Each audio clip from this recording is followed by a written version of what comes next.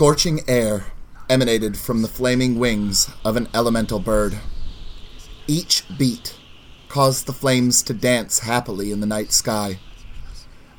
The ground below was in sharp focus, though the raptor was a few hundred feet in the air. Scanning the desert floor for any sign of movement, it glided silently through the night air. If not for the bright light of the flames, this creature would be the ultimate stealth predator. Below, some flora surrounding the game path began to shake with activity. 2 mice scurried along the game path, unaware of the looming death above. To and fro between the plant stems as they made their way, stopping to chatter at one another for a moment or two before moving on. A few seeds lay around a tall plant with hard, leafy fronds protruding from the thick trunk. The rodents picked up a seed each, and excitedly began to munch upon them, every so often pausing to chatter and run their paws through the fur on their heads. The night was awash with blue and green amongst the browns of the desert. The heat grew exponentially as the mice jumped back from a small burst, threatening to immolate them both. Scrambling down the game trail, the mice ran side by side, to and fro, avoiding gouts of fire. The game path was easy to traverse, but the aerial predator was unimpeded as well.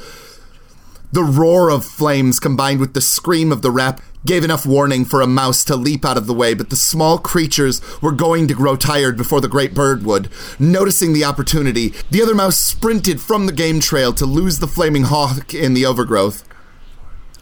The predator instead began pursuit anew, launching more fire towards the lone mouse, and it crashed hard into a cactus.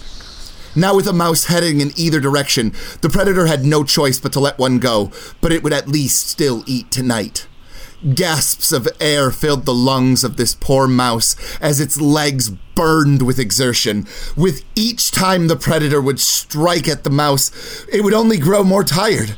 The raptor rose up as though to head into the sky before changing direction back to Earth. More than enough speed had been built up for the flames to roar from the excess oxygen. Talons outstretched, and the desert was rapidly approaching. The small mouse rapidly approaching before the massive obsidian talons drove its way through the body of this poor rodent.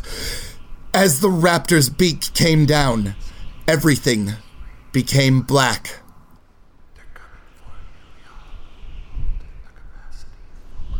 Panic.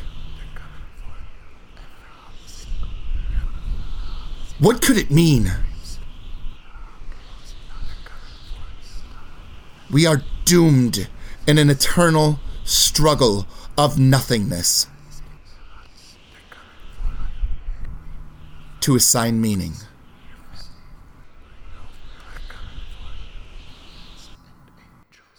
In a deep, cold sweat, Wiyuke Shirag shot upright from a deep slumber.